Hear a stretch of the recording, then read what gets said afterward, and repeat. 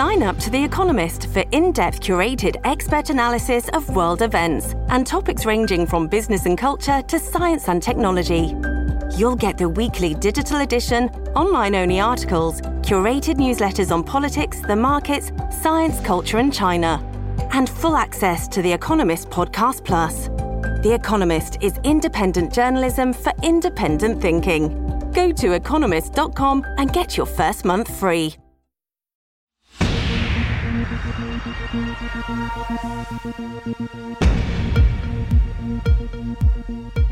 Hey everybody, it's David Plouffe. Welcome to Campaign HQ. Well, we just had the last debate before the Iowa caucuses.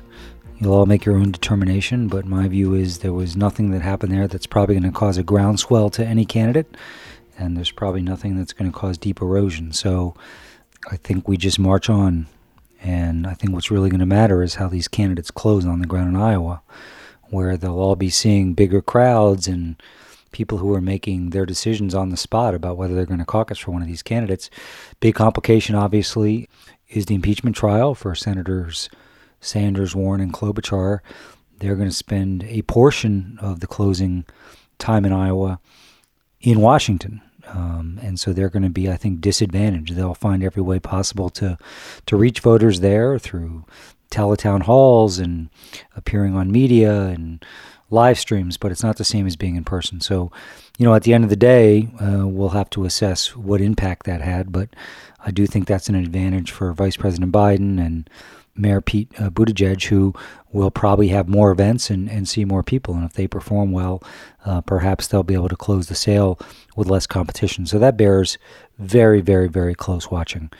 The other thing that's interesting, saw Donald Trump do a rally in Wisconsin on the same day as the Democratic debate. Reports are he's going to do some rallies close to the Iowa caucuses. So, the general election has begun. I've talked on this program about the spending that the Trump campaign's doing, largely digitally, all the data work they're doing, all the offline organizing work they're doing. But I think we're going to see Donald Trump himself more and more engage and, try and define the field. And once we get down to one or two candidates, try and define them even more specifically to give himself, an advantage to the extent he can build one on that really important definitional battle that is so critical to presidential campaigns, defining yourself and your opponent and what the race is about. So, I think that brings me to when are we going to know when our nominee is going to be? And the truth is we have no earthly idea when that'll be. But, my sense is we may see somebody by the end of the middle of March. So between March 3rd and March 17th, in those 2 weeks, most of the country votes and most of the delegates are going to be allocated. And if a candidate has, been able to build an advantage, then I doubt it'll be a huge advantage. I doubt it'll be someone who's on the road to getting a majority of the delegates, but somebody who's a clear leader who's going to probably end with a plurality of the delegates. I'd like to see the general election start then, but candidates are going to have to make their own determination. But I think just given the stakes of this election and the fear that Trump could win a second term, I think you may see candidates under some pressure, or maybe not pressure, maybe of their own volition, decide at the end of the day that even if they can keep raising money and they have grassroots support, and you always want to run through the tape for your supporters later in the calendar who've worked so hard for you. But if there's no delegate path, hopefully you'll see some candidates, make a determination. My guest today was not on the stage. He's running the campaign for Andrew Yang, who for the first time was not on the debate stage, somebody who clearly is going to continue to be able to raise money, has a passion and support of those called the Yang Gang all around the country. And so I think for Andrew Yang, the question will be, even with the remarkable achievements that he has really been able to put forward in this campaign, no one thought he would be anywhere near where he is today in terms of fundraising, in terms of grassroots organization. They've gotten on the ballot in all the states and territories, which is a huge challenge organizationally. So they, by every measure, they have exceeded expectations wildly. But, if he comes in 5th or 6th in Iowa and 5th or 6th in New Hampshire and just doesn't put together the votes and caucus attenders, is there a path for him? But they clearly believe that something's building for them in Iowa. They were at 5% in the last Des Moines Register poll. They really believe, and there's some polling to indicate that maybe there could be some pathway for Yang to do quite well in New Hampshire. So I'm really excited to have on his campaign manager today, Zach Grauman, who, like Andrew Yang, comes from a very unconventional background. So Yang has never run for office, much less been in politics. Now he's running for president. Zach Rauman, other than some volunteer work in a local DA's race in North Carolina, has been an entrepreneur, someone who's worked in the nonprofit sector. So I'm really eager to hear from Zach about how they've built the really powerful campaign they have to date. And as things get real here, and as we begin to see votes being cast and caucuses executed, what is their plan going forward to not just be a feel-good story, but potentially have the ability to be in the conversation as we get out of South Carolina and head into March. So I think you'll enjoy this conversation with Andrew Yang's campaign manager, Zach Rauman. Zach Rauman, campaign manager for Andrew Yang. Thanks for joining Campaign HQ today. Thank you for having me, David. It's good to be here. And you're joining us from Iowa. So let's start there. I got a lot I want to talk to you about the race more generally. But, you know, we're basically less than 3 weeks out from Iowa when this podcast airs. You guys just had a nice bump in the gold standard poll in Iowa, the Des Moines Register, going up to 5. Talk about where you see Iowa today, and for Andrew Yang to have the best outcome on caucus night on February 3rd. What's the strategy you guys are deploying over the next, couple of weeks to make sure that happens? So it's a fair question. Here's what I'll say. I think the real question is this. How the heck is Andrew Yang still in this race when senators and governors and some of the deepest field the Democratic Party has seen in history, and at least modern history, how is he still here? And not only here, to your point, the Des Moines Register poll thriving in Iowa and as a serious contender for president of the United States and just raised $16.5 million in the last quarter.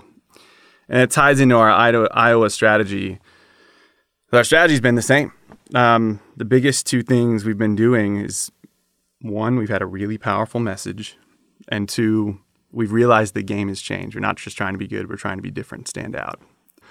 So you got to think, like, Andrew literally came from, think about what this guy came from, like, no money, no political connections, no experience, no email list, no deep roster of endorsements, but he had a really powerful message and very, very conscious of why Donald Trump won, is that the country's in crisis, and very focused on why he's president, and that the traditional gatekeepers in presidential politics have changed or been flipped on their head, and we're playing to those strengths. So in Iowa, it's essential for, I think it's essential for any campaign. I think people trying to avoid Iowa don't traditionally have success.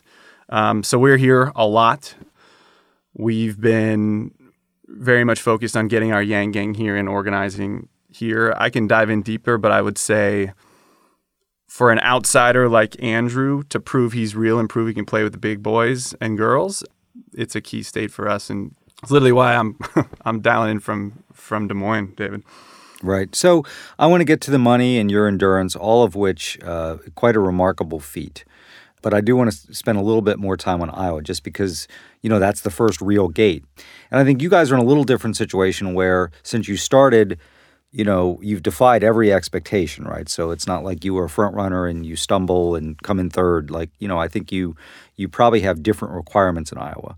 But, do you think that you clearly going to have financial staying power, at least for a while, but do you think you need to break into the top 5 in Iowa?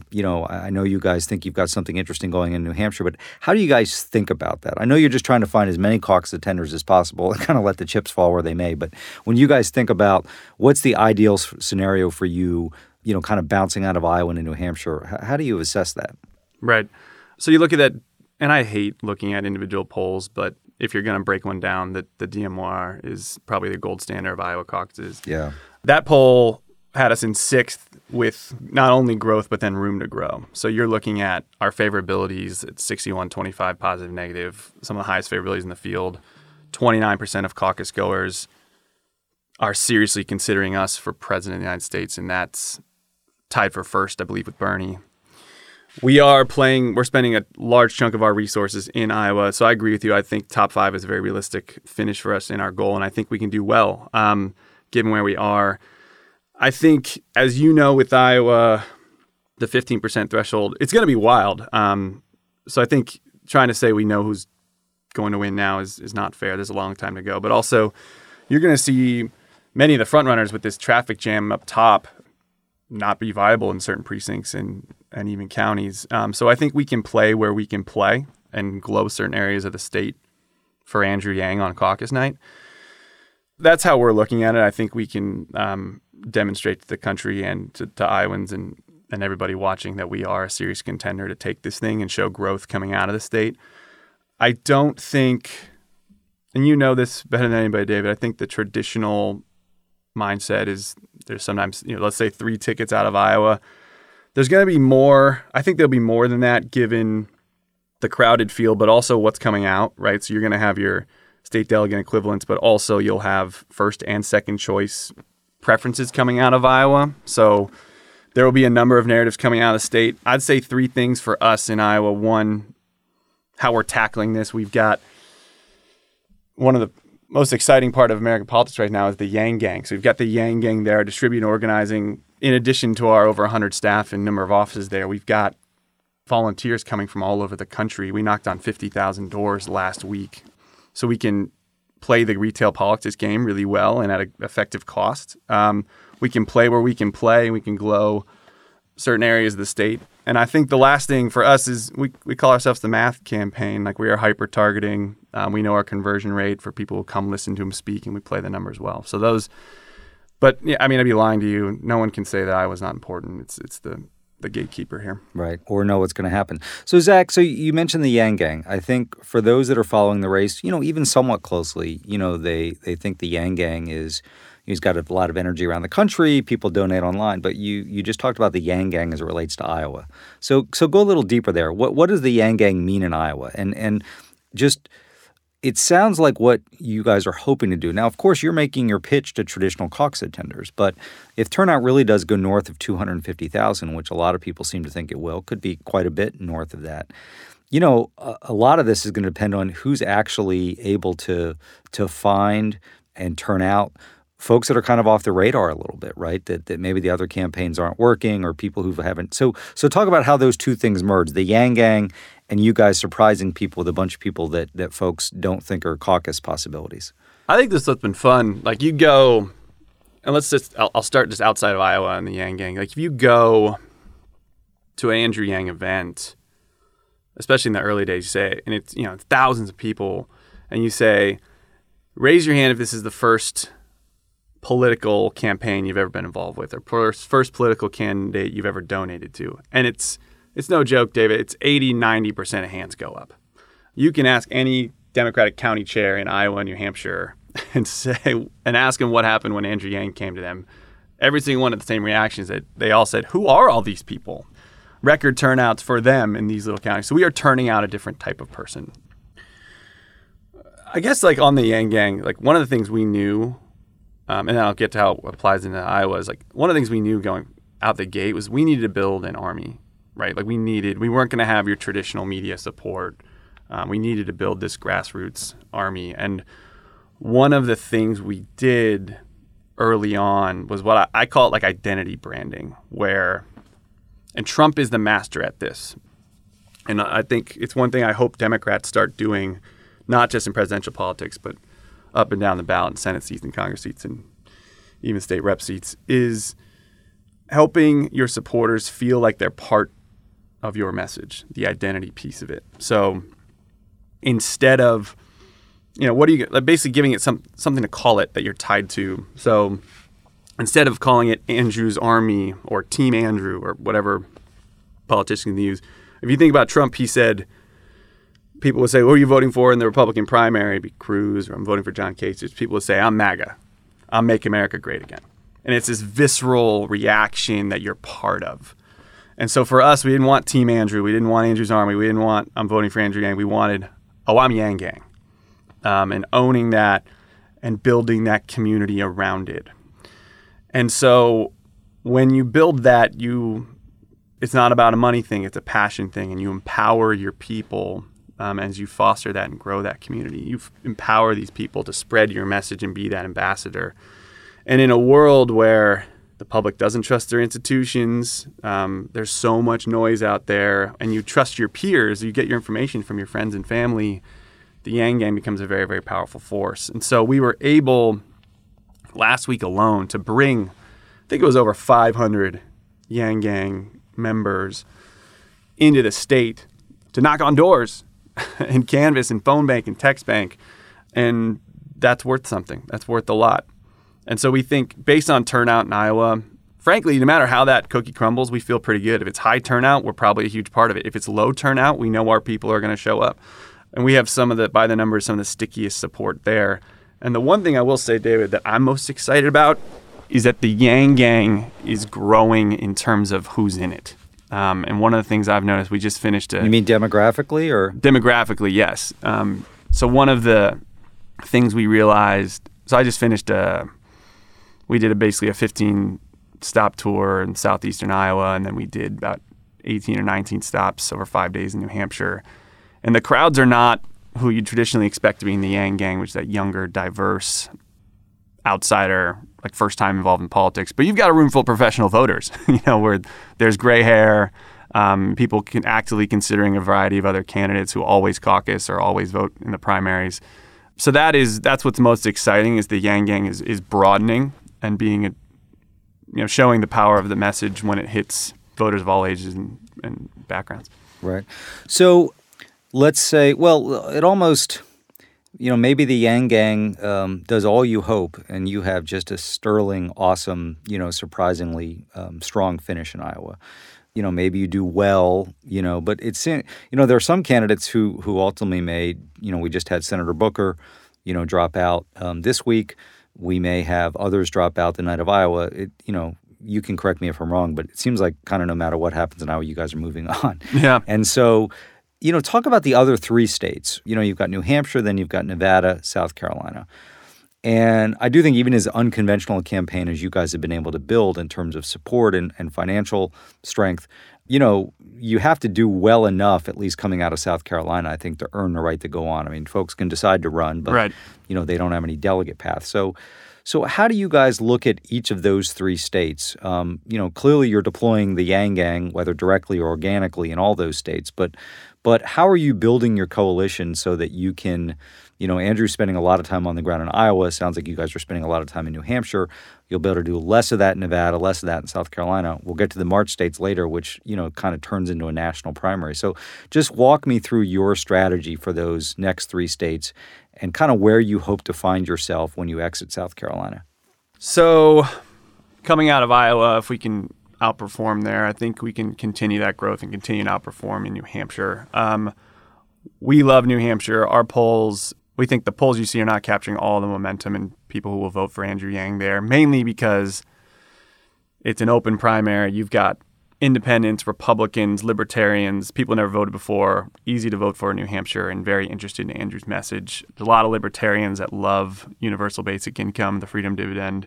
So it's been a good state for us out the gate. And with it's also a movement state, as you likely know. So seeing some momentum out of Iowa, we think we can create a narrative that pushes us up in New Hampshire. Heading to Nevada, South Carolina, those are actually pretty good states for us right now. I mean, in terms of growth and what we've seen. I don't like to do. You like to look at trends in polls, and I don't think. So I didn't love the Fox poll in terms of its number, but the trends for most of the polls in Nevada, South Carolina have been good for us, and plus some internal polling. But Nevada, caucus state, so it plays well to passionate people. There's a large AAPI community, and what's hit the most by automation is hospitality. So the message about the fourth industrial revolution hits hospitality workers and casinos and hotels and restaurants in Las Vegas, hits very, very hard. So strong movement there. We'll see. We think Nevada is a very strong state for us, which would propel us into South Carolina. South Carolina, I think the challenge we have in South Carolina that everybody has in South Carolina is it's more of a regular state, right? Where the voters are not like New Hampshire or Iowa, where they're super focused on the primary. So a lot of people do not know of Andrew Yang. But I think we were at 4% there and growing in a poll recently. We have a really good team in South Carolina. So I see movement that can carry us into California in both Nevada and South Carolina. And California is a very good state for Andrew Yang. There's a tech community. There's an Asian community. I think CNN has a 6% there and growing in the last poll I saw. So, look, I'll say this. Look, we're in single digits in all this. I'm not a fool here, but I will say the groundwork is laid for if you see movement in Iowa and New Hampshire for Andrew Yang, you could see the groundwork for him to play with a strong contingency into contention in all of these states. And that's the type of thing an outsider new candidate would actually need. So we're setting the groundwork to play in all the states. We're on every ballot.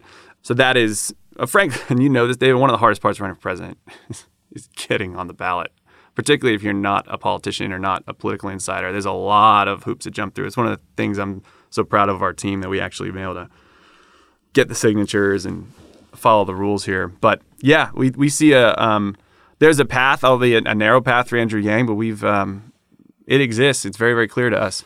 Right. So, yeah, no, getting on the ballot is no small feat, and I assume it was the passionate, work of all those Yang gangers out there who made it happen. What they're very good at. Yeah. So, you don't have any control over this, and I've asked some of your fellow managers this question as well, and it's something you don't control, but so much of this is going to be sort of who's alive.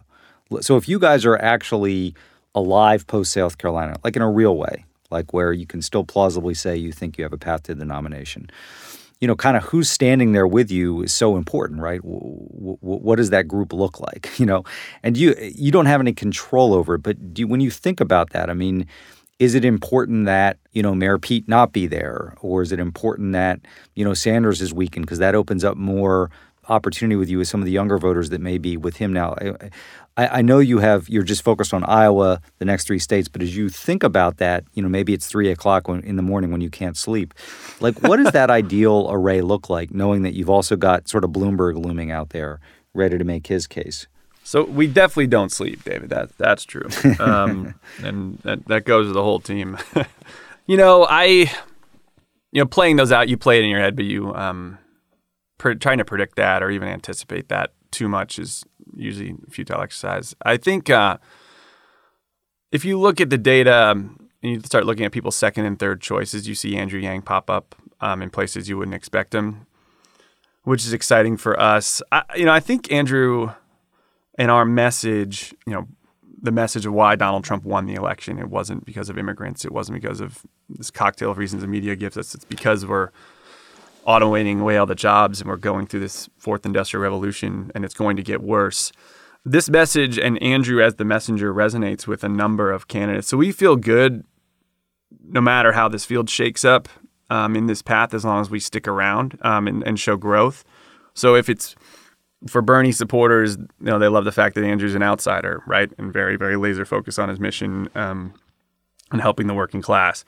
For Pete, it's this new face, right? It's younger generation, new approach to problems. For Biden, it's kind of the focus resonating on the working class in Michigan, Ohio, Wisconsin, Pennsylvania, those things. And frankly, the focus on how to beat Donald Trump.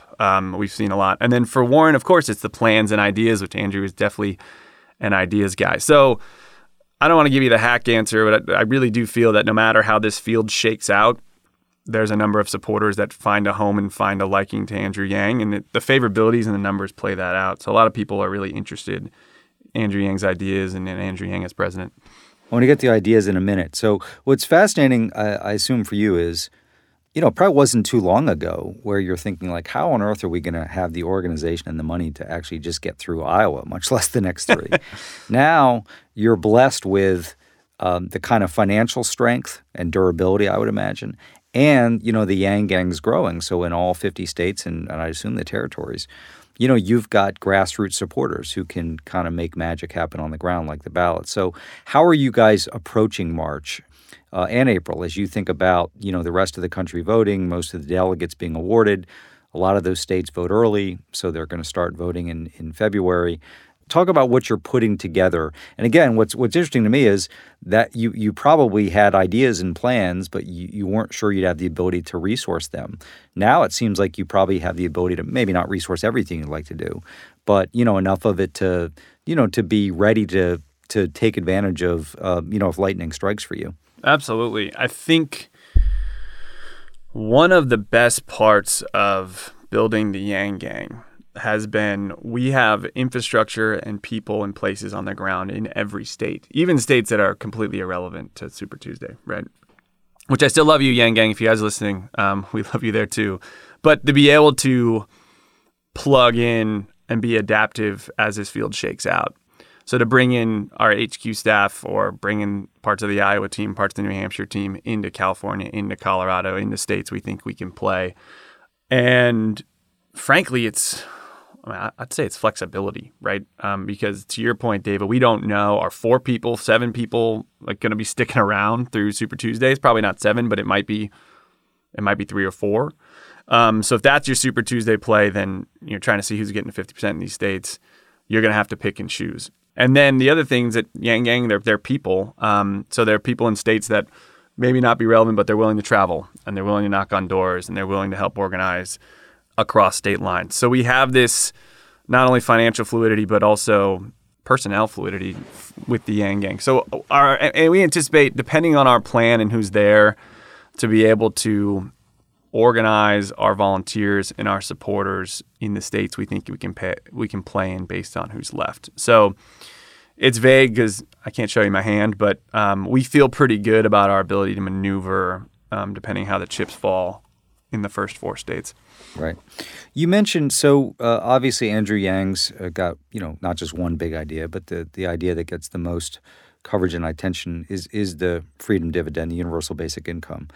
But I also, beyond that remedy, he seems to be running a much different race from a message standpoint than the rest of the field, right? The rest of the field has some really great ideas, I think some innovative ideas, but more incremental. I mean, I think Andrew Yang's basically saying things aren't necessarily going to get better, for a lot of the country. We've got all these challenges economically. We have to understand that. So we need approaches and remedies that understand this isn't just like 1 or 2 better government programs, like something fundamental is happening here. And I think there's always a belief in politics sometimes, sadly, that you can't be honest with people, that the truth may be too hard for people to hear. But it seems like one of the reasons he's resonating, it's not just the remedy, the universal basic income, but it's that he's being honest. Whether he's right or not, we'll see. But he's being honest about what he thinks the degree of the challenge is. And he's not, being defeatist about it. He's saying we're America, we can figure it out, but we have to be honest about that this is going to be really hard, that it's a unique challenge. So you spent a lot of time yourself out on the road with him. Talk a little bit about that, because I think in the very beginning, people, leaving aside the fact that he was coming from nowhere, right. So even if he was, a long-term politician, I think a lot of people saying, what he's selling, I'm not sure people would be willing to buy, but it seems like, you guys have definitely tapped into something here. So I'd love for you to spend a little time diagnosing that as best you can. Yeah, I think... So he's so honest. He jokes, like Evelyn, his wife, said she always jokes you'd be a terrible politician because you're not good at lying ever. And it's one of the reasons people really like him. They feel like he's human. And there was a survey, when we were first starting, I was looking at data and how do we peel and find our niche to start and grow. And there was a survey to younger voters, and they asked them, what's the number one trait you care about in people and what you're looking for in brands and celebrities and things like that. And the biggest one was authenticity. So the younger generation can smell nonsense. They smell the BS faster, and authenticity is big. And Andrew is very, very authentic. And one of the speeches he gives, which I thought was most powerful, he gave it at the Liberty and Justice Forum in Iowa. He said, and he gave it as a close at one of the debates. He said, "Our kids are not all right. And by the numbers, they're not, and every parent feels it, where you see their kids getting addicted to smartphones.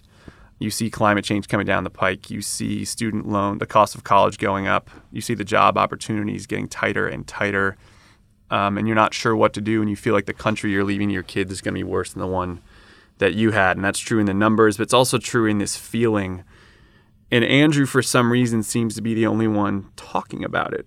Like Donald Trump's president today, there's a number of factors, but one of the biggest one is we blasted away millions of manufacturing jobs in all the states he won. And then if you look at what's coming down the pike, what's happening in the future, the top 5 jobs in the United States are all going to be in a similar situation that we had for manufacturing. You're looking at retail and call centers and truck drivers, fast food workers. I mean, that's, in addition to manufacturing, that's half of the United States economy. And if you even just assume a very conservative, like 10% of that gets blown up, we've got catastrophe on our hands. And no one wants to talk about it. We like to talk that we can retrain. We like to talk about Donald Trump as the cause of all of these problems. He's a symptom. He's a symptom of the 4th Industrial Revolution, of a declining ability of our government to solve these problems. And we got so desperate that we bet on a narcissist reality TV star. And the problems aren't going away if we get him out. It's why, look, we support impeachment, but we think it's a loser because it doesn't solve the problems. And two, most of the country isn't shocked when Donald Trump does terrible things. So talking about it more is just giving him more airtime. The way to beat Donald Trump, we believe very strongly, is to present a positive vision that more Americans can get behind. And I thought, I'm a Democrat, I thought that's what Democrats are supposed to be fighting for, the little guy whose community gets blasted out by automation and who's seeing Amazon, who's paying more taxes than Amazon, who's $1 trillion tech company, who's seeing our life expectancy decline, who's seeing opioid addictions rise and sees suicides and drug doses go up. While corporate profits are super high, our quality of life is declining at a rapid rate. So that's what we should be focused on to beat this guy and be really honest about it. So Donald Trump is extremely authentic, whether he's lying or not. You feel like you know what you're getting with him. It's why he eats politicians for breakfast, because he can just say whatever he wants, and you feel like he does mean it at the time, even though if he's not telling the truth. So one of the things we focused really, really hard on is keeping him authentic. No, he plays by a different set of rules, and I think the rest of the political world's not caught up to him. So I want to talk about debates. So first, you've been on all the debates until the one this week. So whether or not, the rules are correct, let's leave that aside. Will it be damaging to you in Iowa on February 3rd that you weren't on that stage? Is that overblown a little bit? Talk about how you guys assess the practical effects of not being on the stage for the first time. So I will say this, is that I think the rules, and I don't want to talk about I think the rules have been fair and clear, right? And I'll credit the DNC for being very transparent. What has been frustrating is, so for us is like, okay, there's the rule. We're the math, logical, entrepreneurial candidate. How do we clear that benchmark? What has been hard for us is there just were not enough polls just in terms of volume, very few. So you end up riding edge of your seat for one or two polls, and that's never a good way to operate a campaign. So we commissioned our own polls independently and found that we'd qualified. DMR had us there. So we believe we should have been there, and we think it's a disservice and a disappointment for Iowa voters who see this on the cover of the Des Moines Register in 6th place and growing, but don't get to see him debate in Iowa, hosted by the Des Moines Register. But to answer your question, the crowds don't seem to care because we've had some of the biggest crowds we've ever had the past week leading up to it. And I believe the reason is because we have the resources to talk to voters. We have the resources to go on TV and go on mail and canvas and phone bank and text bank and do events. And this race is going to heat up. Andrew Yang is going to be in all these states. So we feel good about our ability to talk to voters despite not being on the debate stage. The other thing is debate viewers have been declining. And we knew this. We've known this for a while. And one of the things we did, I believe it was September in Houston, where we said, okay, there's 10 people on the stage. No one's going to care what we say. You know what we should do? We should just make as much news as possible. So we said we're going to give away 10 Freedom dividends. And the pundits laughed, but what happened? We raised $2 million and got 500,000 email addresses and qualified for the next 2 rounds. So we believe the problems in America are much deeper than can be solved in sound bites with a crowded debate stage. We believe that voters realize this. Are we disappointed to not be there? Of course. Will it hurt our campaign? It's less than ideal, but I do think we're going to be able to talk to voters in a real way over the next 3 weeks and feel good about the direction we're going in Iowa and New Hampshire. No, I think the people that will ultimately be part of that surge in turnout in Iowa and even New Hampshire, are probably not sitting there, for 2 hours watching the debate. I think that's right. Of course not. And some of the debates, we don't speak for the first 30 minutes. No. Well, let's talk about the debates for a minute. So I'm curious both from your standpoint and Andrew Yang's standpoint. So one thing that has struck me is the debate questions and the dialogue. I think, Andrew Yang has, dutifully tried to sort of fight his way in both into the debate, right? But to talk about some of the economic challenges of automation and AI. But those haven't really been direct questions that have been asked. I mean, are you guys surprised? I mean, you're running for the most important and powerful office in the history of the world. at a time, you've talked about some of the economic challenges. There's also similar questions around the future of warfare and some of the moral questions around AI. It just seems like the big questions that you'd want a president to be really working on and noodling on and preparing for aren't part of the debate. So I'm curious how surprised you guys have been just about the types of questions and the debate discussions that have happened to date. Oh, man. A good question, David. I will say it's been frustrating in that we'll go almost entire debates and not talk about the economy once. Like, come on. 78% of Americans are living paycheck to paycheck right now, right? Like, more than half can't afford an unexpected $500 bill. Like, the country's in crisis by any objective measurement. And to go on that stage with the leaders of the party and not talk about the economy and split hairs over stuff like most of the Democrats agree upon is really frustrating.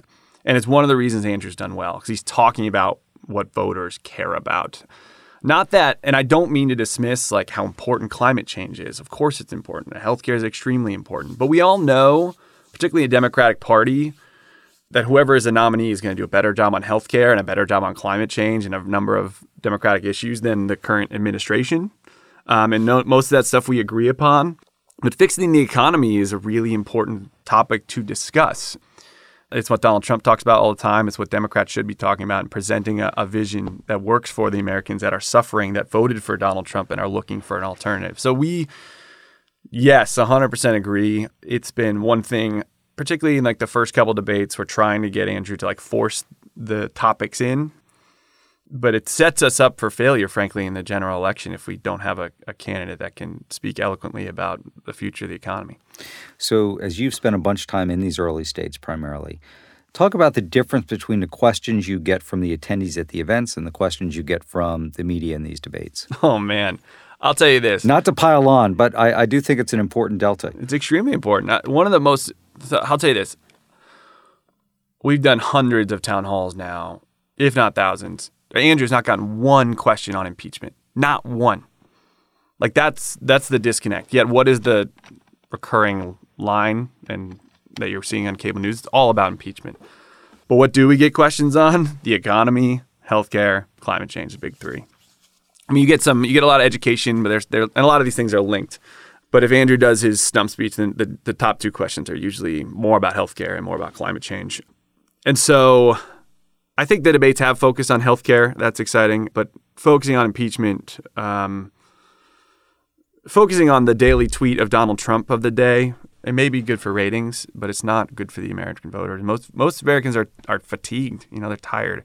So we as a party have to present a positive vision. It's why we're in this. It's like we need to present a positive vision for the United States and the Democratic Party and win over Trump voters. We need to win them over. And there was a poll where I'm excited. Like there was a poll in New Hampshire, swing state, but there's a number that said that more than 10% of Trump supporters would vote for Andrew Yang. And I think another one was 18% of college Republicans would vote for Andrew Yang over anybody. That's the kind of messaging we need to do as a party. If we just go like my way to the highway, Democrat, hope for the turnout game, it's a risky play.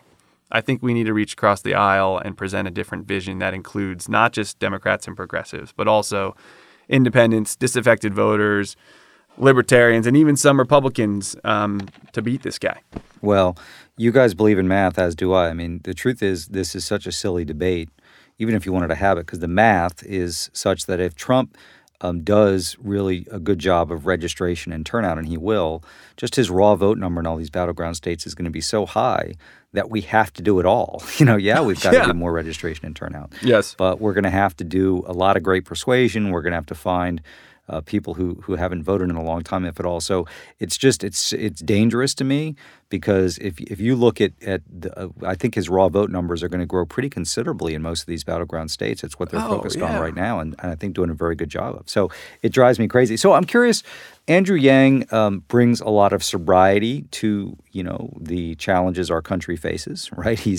He doesn't duck hard questions or truths. He believes in math. That being said, it seems, at least from the outside, like he's having an absolute ball on the campaign trail. Why? Talk about that a little bit. I mean, is that consistent, by the way? I know you're not going to, tell us your boss is not consistent in that way. He's always having it. But I'm just curious, like, he seems to bring a joy to the campaign trail, and I'm wondering, do you think that's a reason that you guys are growing a little bit, or is it more policy? I'm just curious because, I'm sure all the candidates, are out there trying to have a good time, but he seems to really be having the time of his life. We are having fun. It was Ray Buckley is the chair of the New Hampshire Democratic Party, said this to me on our first visit to New Hampshire. And Andrew's like, any advice you have for me as I run? He said, well, people can always tell if you're not having fun. And it's toxic. So make sure whatever you're doing is having fun. And so Andrew's very insistent on that. He's like, we better have fun. Do events that are finding fun and people can, feed off your energy. So we try to have fun. We try to let him have fun. I will say this, and he knows this too. We talk about this, running. I used to think, I don't know if you ever thought this too. I always thought running for president like an ego exercise, where it's like, oh, it's like my time, and you go get, put yourself in the spotlight. It's the exact opposite. Running for president is grueling. It's embarrassing many times. Your ego gets beat up all day long. So I think it's a good counterweight to that to make sure we're having fun. And this doesn't have to be miserable. It doesn't have to be hate-fueled. It can be fun. It can be positive. Now, that said, it's one of the things we did branding-wise, David. It's like, what is his message? On one hand, it's very dark. We're going through the greatest economic transformation in the history of our country. The future of work is no work. The robots are coming. I use splice that anyway, but the jobs are going away. Very dark, very long form, very in the weeds specific. To balance that out, he's the $1,000 a month guy. He wants to give everybody $1,000 a month and rewrite the rules of the economy. There's more detail to that, of course, but that is a fun carrot, right? So when we started with these podcasts, just like we're doing now, these long form conversations to get into the guts of what our message is. But also we leaned into the fun, the memes aspect, and he's very memeable, and it's a big way to talk to younger voters in particular and anyone on social media. To have this, is this fun? Is this super serious? And reality is you just have a very interesting, unique messenger that people want to be around and want to listen to more. So short answer, David, we're having a blast. It is not necessarily supposed to be a fun environment, so we do what we can to make it a fun environment. And I hope voters see, look, he's away from his kids. He's away from his wife. I mean, Evelyn's joining the trail a bit, but he's got 2 young boys. He'd rather be with them, but he's doing this because he's a parent and a patriot and doesn't like the future we're leaving our country. But that said, when he can, he's going to laugh. He's going to be a human. He's going to try and have as much fun as possible. Right. Well, I think that's, the truth is with Trump, I think another thing that's authentic about him is I think there's plenty of days where it's pretty transparent. He doesn't necessarily enjoy being president. But he enjoys the campaigning part of it. He loves his rallies. In his own demented way, a happy warrior. He just loves it. Yeah. And I think people see that. He wants to fight for the job, and he enjoys the jousting, and I think we better understand that. So I'm curious, Zach, so you have a very untraditional background for presidential campaign. That's a nice way to put it, David. Well, you're an entrepreneur, you worked in philanthropy, you did some wealth management, and so clearly given the success of your campaign, and I know you're going to give 1,000% of the credit to Andrew Yang, but clearly your background and the fact that you aren't a grizzled veteran of politics has worked to your advantage. But I'm just curious from your standpoint as you've done this job. So what parts of not having worked in Democratic politics before, as a profession, was a benefit to you because you probably weren't confined by conventional wisdom? And what have you found challenging and you've kind of had to bone up on? It's a very good question. And you probably haven't given that any thought because you haven't had time. But I'm just sorry to put you on the spot. No, it's a good question. Hear you at least freestyle a little bit on it. Yeah, of course. I'll riff on it a bit. I think, the extent of my political experience was I volunteered to try and get Mike Nifong out of the district attorney in Durham after the scandal in Durham. I went to Duke. So I volunteered for a day down there. That was pretty much it. But I was a public policy major. I followed this stuff. But yeah, I came from Wall Street and helped really wealthy families give money to charity. It's how I met Andrew. And I remember the first time I'd known Andrew in a number of ways, but the first time I heard him drop his automation bomb, he's basically dropped all these stats and figures, and he's like, and I'm running for president. And it was long pause, 15 of us in the room, and we're like, of America? He's like, yeah, of America. I was like, all right, cool. And so I would, and I don't know what was crazier, him saying that or me being like, all right, man, screw it, I'm in. So I was running this nonprofit on the side and working on the job. So I quit both. And we literally started with like a team of like 3 or 4 of us in his mom's apartment for like a month as we found our first office with, you know, literally nothing. We just a powerful message. But to answer your question, this came about every problem that I think traditional campaigns would look at. We just came at them completely differently. We ran it starting as a marketing campaign, right? Like, so I talked about we knew we needed to build an army. We knew we needed to work on memes and podcasts and different alternate forms of media, right? I would say what has been helpful is we have not had to focus on, I think, what people get distracted on in the Democratic Party.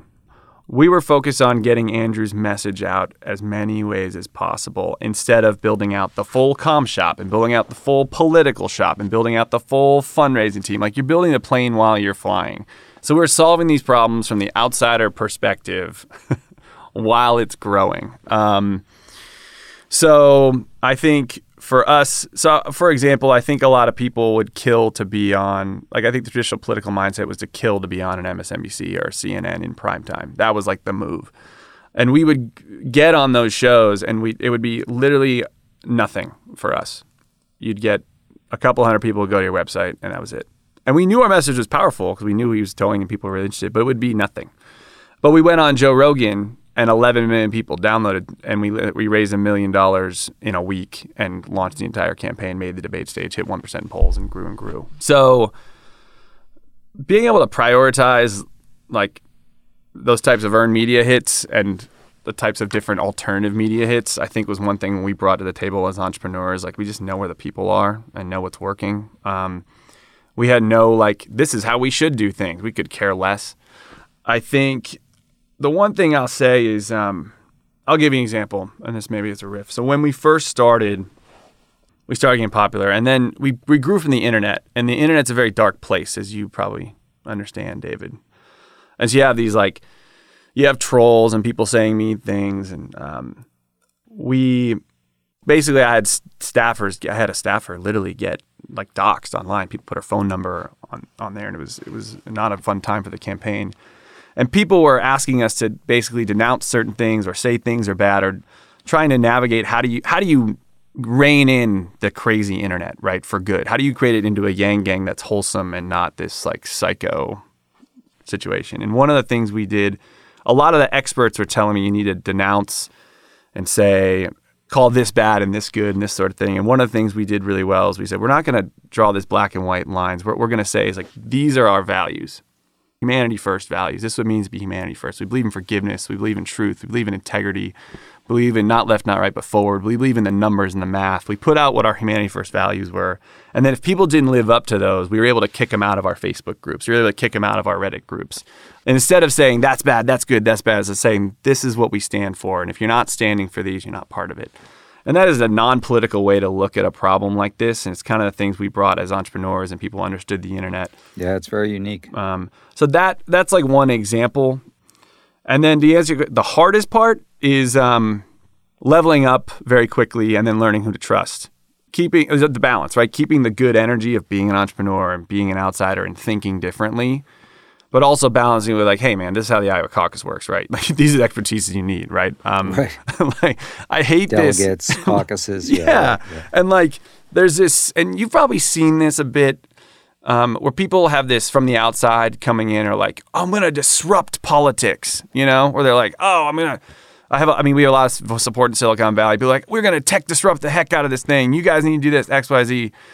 And like, some of that is interesting, but at the end of the day, we're getting people to either show up on caucus night or they're going to pull a lever in New Hampshire, right? Like, it's like there's certain amounts of data you need, but there's a reason politics is politics, right? It's still people, it's still person to person.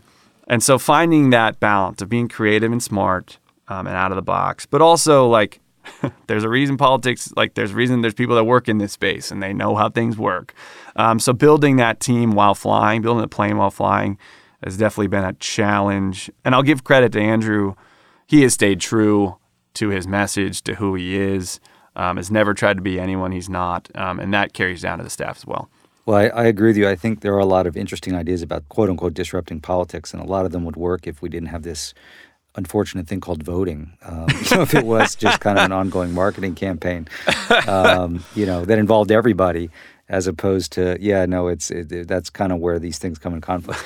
Well, listen, Zach, you were great to take some time away from, the 99 counties of Iowa to spend time with us. I think you're in Polk County today, but good luck in the close here. And I think, win or lose, I think our party's got a lot to learn from what you guys have built. Some of that's, completely just authentic and I think available to Andrew Yang. But I think some of your approaches here, would be worth studying pretty carefully because it's going to take all that and more to get Trump out of the White House. So good luck here over the next few weeks in Iowa and beyond. Well, thank you, David. And we're in it to win it, but if there's things we've done that can help our party, and believe we have, but if there's things we've done that can help our party, we will be behind the nominee to get this guy out of there and put this country back on the right track. So congratulations on what you do and what you're building. This is incredible. I'm honored to be here. If you come to Iowa, you'll know where to find us. I think it's publicly available. So hopefully you don't have to come in the winter, but if you do, we'd love to see you, David. Well, I used to live there for a long time, love it. And I know that at the end of your schedule, when the last event's done, you'll be at Pizza Ranch, wherever is nearby, right? So I will be at Pizza Ranch. Yeah, right. All right, man, hang in there. Thank you, sir. Good talking to you. See you, Zach.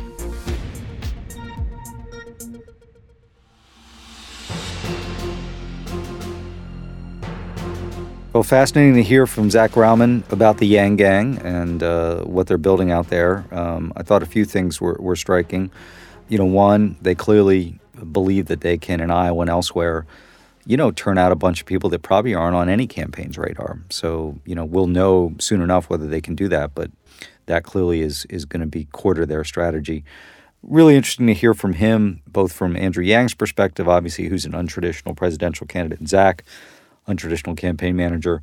While there were some challenges with that, learning about caucuses and delegates, a lot of strengths came from the fact that, they were not bound by conventional wisdom or how they had done things in the past. And I think one of the reasons that they've really been able to defy expectations is, they kind of made it up as they went along and used their background in business and the nonprofit sector. So really fascinating. And I hope some of the lessons they've learned in terms of how to communicate, the types of voters they're able to reach, whether they're the nominee or not, I hope our party is listening carefully and will utilize their expertise and some of their learnings. Fascinating discussion about debates. Obviously, they're frustrated they weren't in the debate this week. Don't think it'll have a meaningful impact from their standpoint in the race. We'll see if they're right about that.